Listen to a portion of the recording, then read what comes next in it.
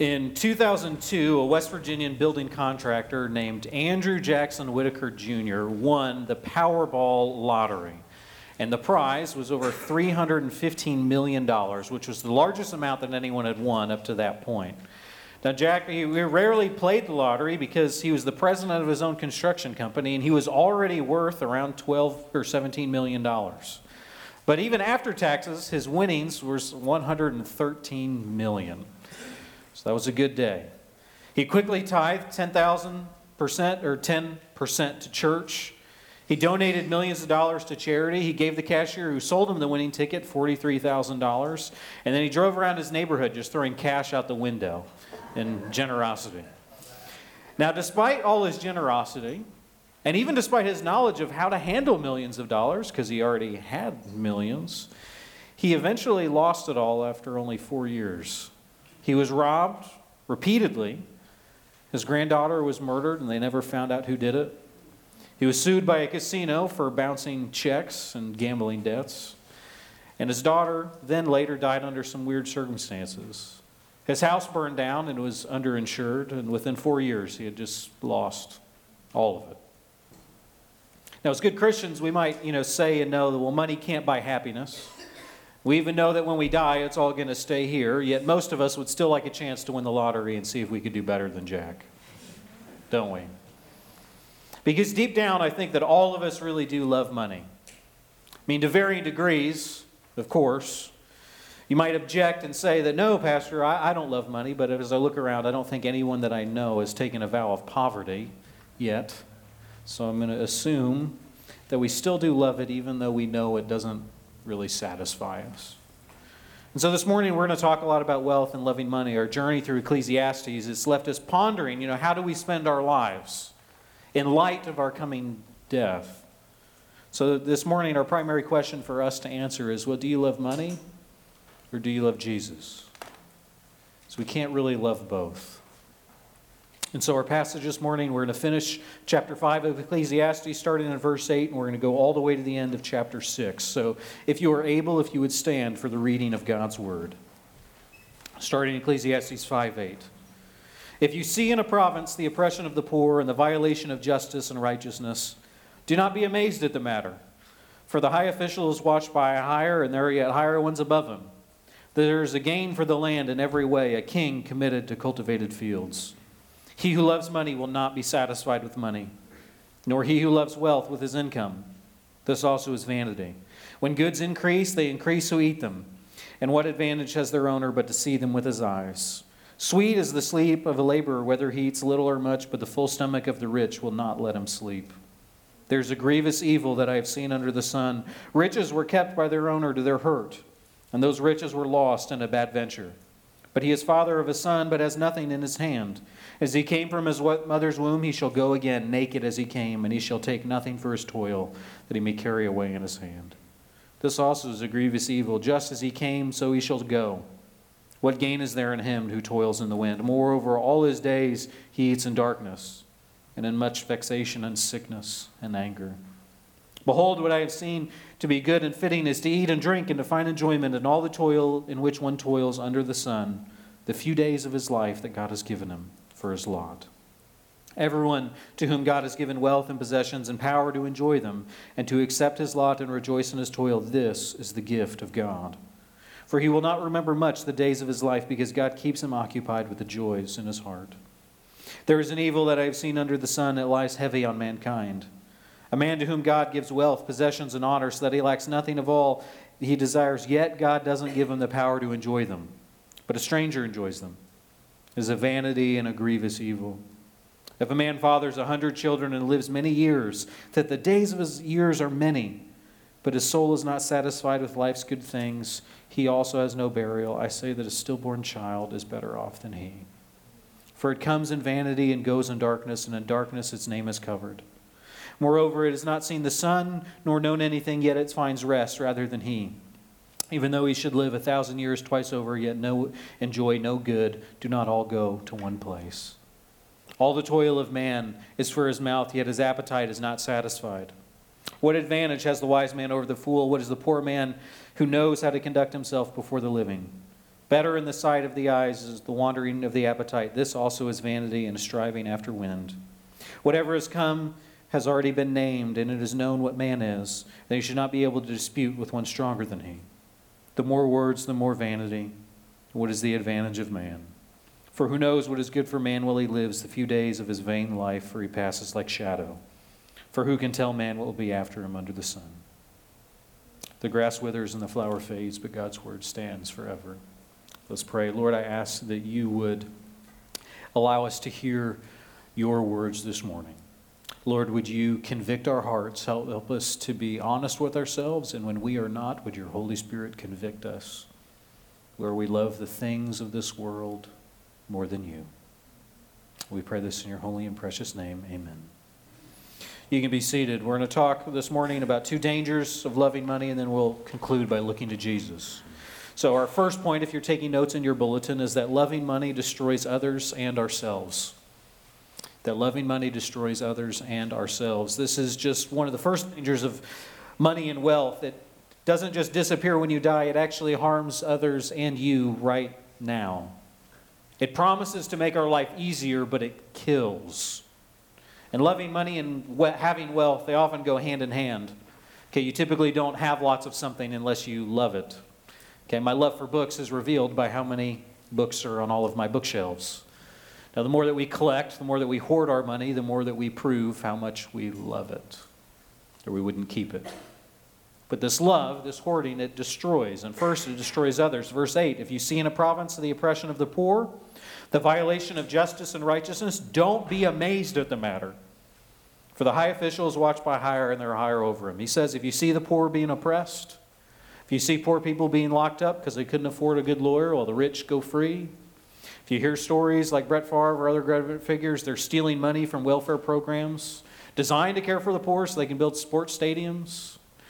If you see justice and righteousness violated, if you see stories of people abandoning the Bible, abandoning God's words and his ways because they just don't like it, you see stories of pastors and religious figures violating the righteousness that they claim to preach by abusing people.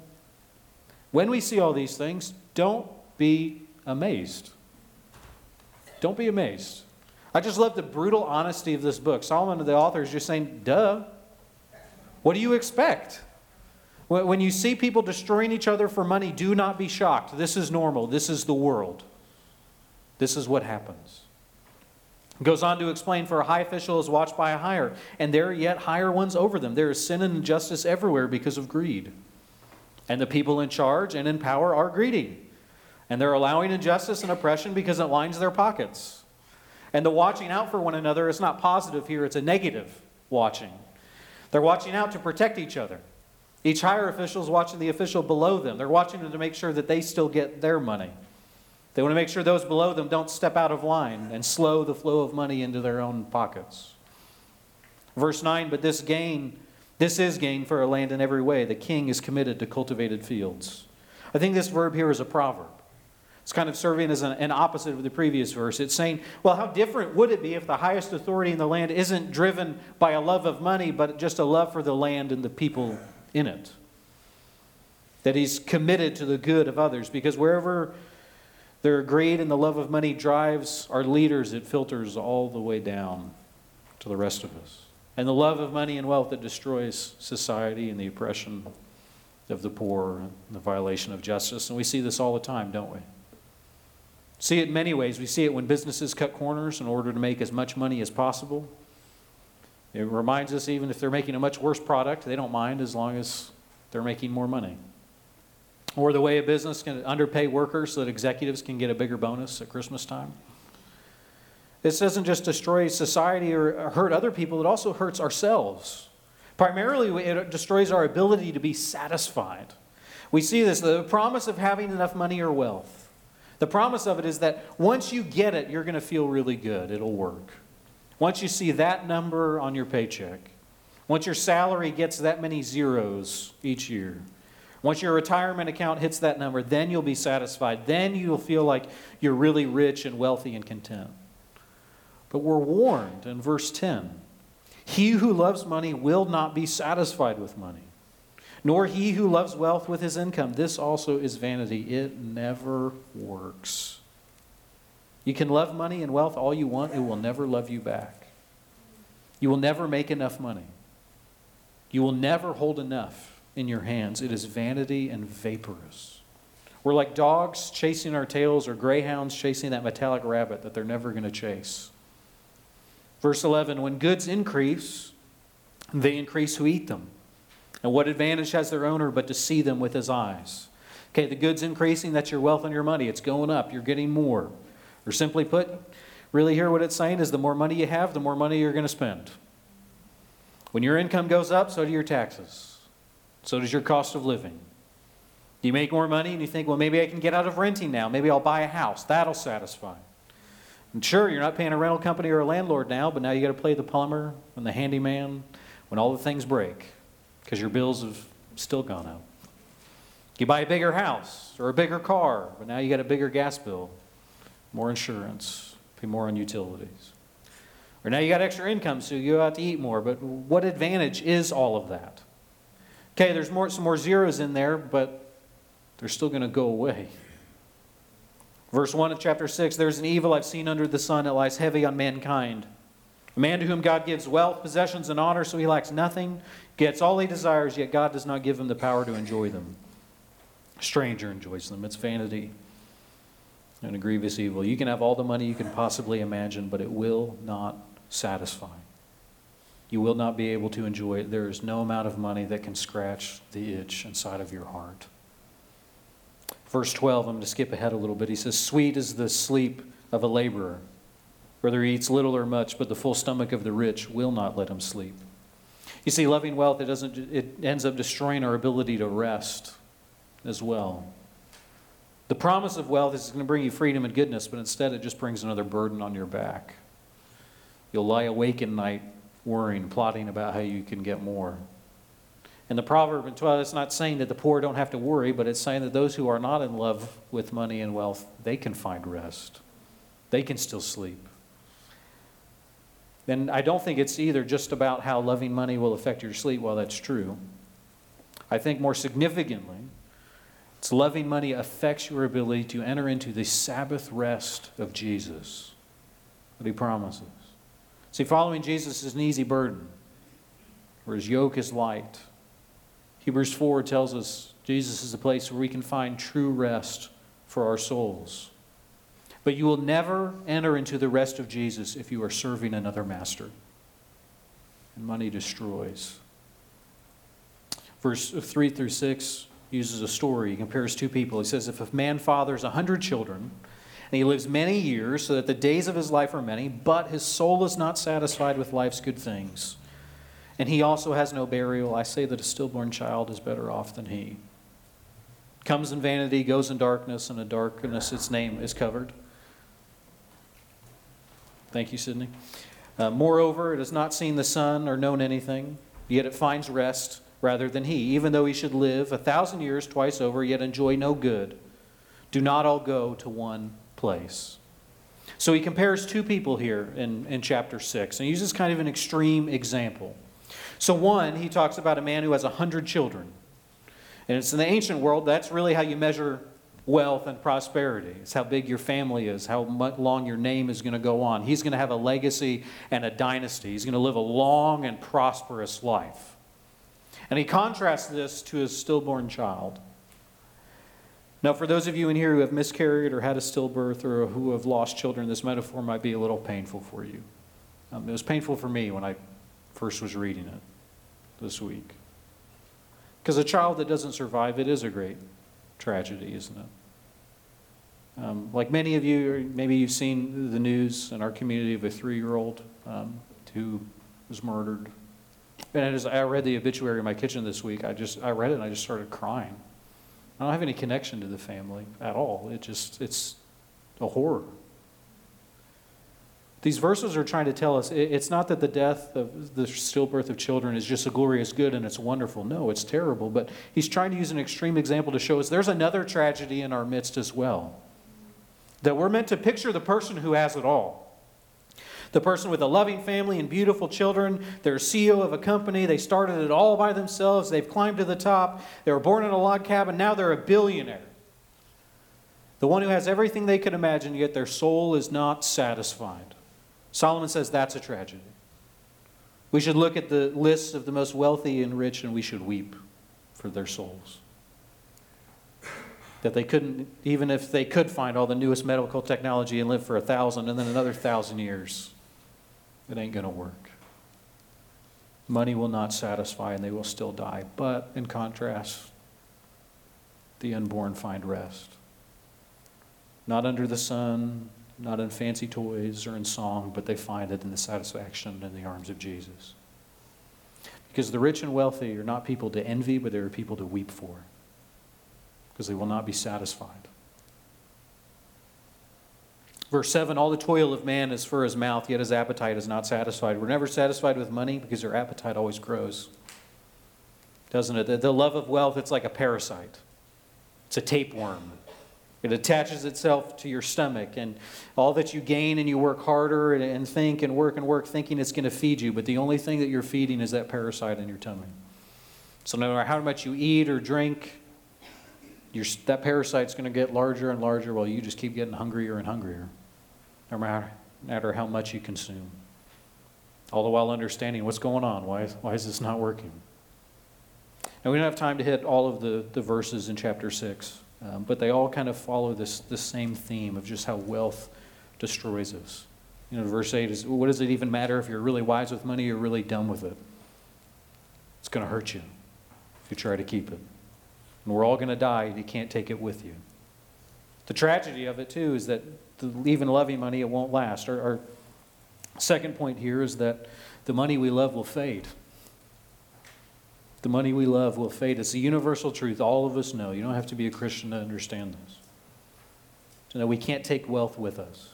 You might even be able to get enough money that you could create generational wealth so your grandchildren, your descendants will never have to worry. But you still ain't going to take any of it with you. It will fade. And it won't last even here. Solomon begins to use as an example of a man's investments.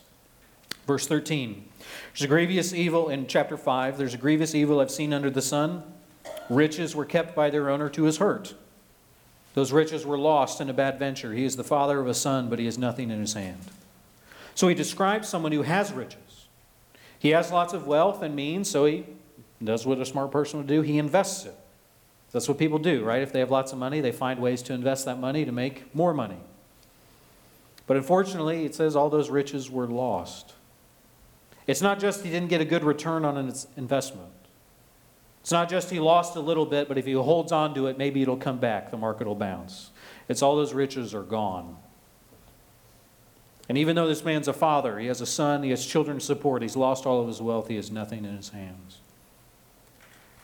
This verse is warning us. It's not just that your money will fade one day when you die and disappear. It's also that your money can fade today, now. And it can disappear quickly. Even if you're really smart, even if you're wise, even if you do all of the right things, you follow the advice that you're supposed to follow, you save your money, you have the emergency fund, you invest so you can get good returns, it can all still disappear and leave you with nothing. You can get one bad medical diagnosis and it'll wipe out all your money, even if you thought you had really good insurance. One accident can leave you disabled and now you can't work anymore. Pandemic can come.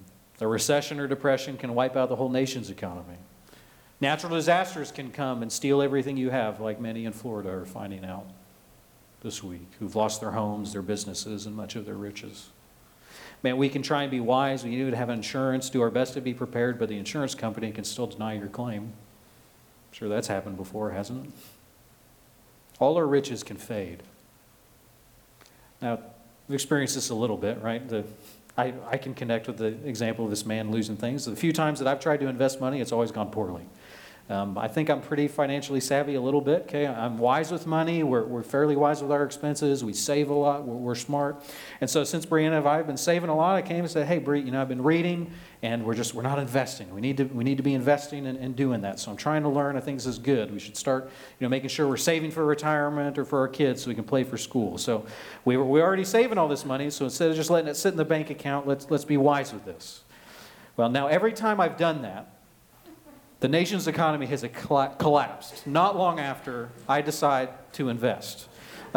So don't come to me for financial advice on how to get more money.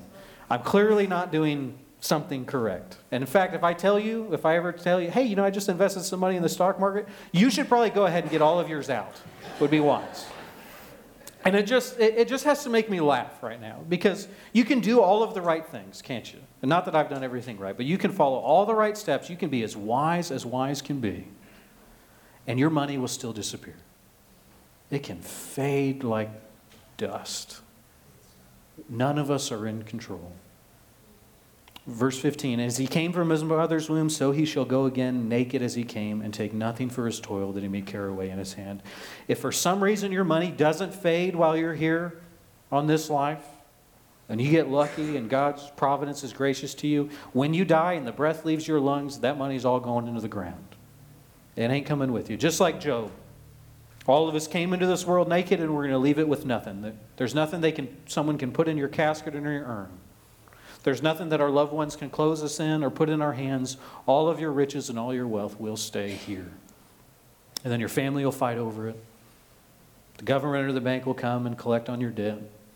Some is going to go to pay for the expenses of caring for you, because death isn't cheap either. And then whatever is left is going to get sold for pennies or thrown in a fire or in a dump. Wherever any of it's going to go, it ain't going with you. The money that you love, it's going to fade. Verse 16, this is a grievous evil. Just as he came, so he shall go. And what gain is there for who toils in the wind? So I saw him as asking, what gain is there? What is the point of trying to live your life, trying to gain more and more and more? Just you can get a few more stacks of green paper to bring with you? You can look and see a few more ones and zeros on a computer screen. What does that do for your soul? Nothing. Money fades, and he describes it as being an evil because human beings, we are destroying each other for dust that fades away and disappears. We sacrifice our families and our lives for wind. Vanity, vanity. Meaningless, meaningless. It's vaporous. Trying to hold on to riches, it's like trying to hold on to handfuls of sand in a tornado. It's all going to blow away. You can't keep it. And it's not just that it's a waste of time, it's also that it destroys our souls. Verse 17, moreover, all his days he eats in darkness and in much vexation and sickness and anger. He's repeating himself again a little bit, but he's saying that all those who are striving after the wind, we are only going to find vexation and sickness and anger. It's going to eat you up from the inside out. I want you to picture like a miserable troll eating alone in the dark, in a place devoid of all light and love. That's where the love of money will lead you and will leave you sooner or later. So it's going to destroy others and then ourselves, and it'll just fade away. But how can we resist? Our last point when we come to Jesus is, I think that our love for Jesus should change how we love money. That our love for Jesus should change how we love money. Jesus warns us in Matthew chapter 6 that we can't serve two masters. We will either serve and love Jesus, or we will love money. We will either love God or we will love our wealth, but we cannot do both. Now we're tempted, and we love money because of what we think it can give us. We think that it can provide for us, that it'll give us our daily bread. We believe that it'll give us safety and security. We think it'll give us satisfaction. We think that it'll give us joy, but it can't. Only Jesus can. Go back to 18 in chapter 5. And behold, what I have seen to be good and fitting is to eat and drink and find enjoyment in all the toil in which one toils under the sun, the few days of his life that God has given him. For this is his lot. Now, this doesn't just mean that we should love, a little bit of money instead of being greedy. I don't think that's what he's saying. What I think he is saying is that our love for God, it should change. It should impact how you view your possessions and all that you have. It has to change your relationship with it. And say in 19, everyone who comes to God, or also anyone to whom God has given wealth and possessions and power to enjoy them, and to accept his lot and rejoice in his toil, this is the gift of God. We have to recognize that what we have is a gift. It's not God. It can't satisfy your hearts, only God can. And following Jesus does satisfy. I love the classic line from St. Augustine. It's a 4th century North African church father. He said, our hearts are restless until they find rest in you. The love of money will always lead your heart restless. And notice the difference here in 19. When you compare verse 19 in chapter 5 to 6:2. Okay, in 6:2 he says, a man, God gives wealth, possessions, and honor, so he lacks nothing, yet God doesn't give him the power to enjoy them. But in 19, the man is given wealth, possessions, and power to accept his lot, and is the gift of God. And in 18, God gives him the ability to enjoy these things. The power, even to enjoy or to be content with what we have, that's something that comes from God. You can't do that by yourself. Verse 20, he will not remember the days of his life because God keeps him occupied with the joy in his heart. God is the one who can give our hearts joy. Okay, we can either love money or we can love Jesus. And there's only one of those that we can love that will actually restore us and satisfy us without fading away. And that's Jesus. I love what Jesus told the woman at the well. He had the water of everlasting life. And those who drink of it will never thirst again. If you drink from the wells of riches and money, you're going to keep having to drink. And drink, and drink, and drink, and drink, and drink, and drink until your stomach explodes. And it leaves you a wreck. But those who run to Jesus will be satisfied. They will find true joy and everlasting peace and get to be occupied with the joy God gives them in his heart. You see, because loving Jesus, it changes the way, not that we just love well, but that we love everything else. That Jesus transforms us completely.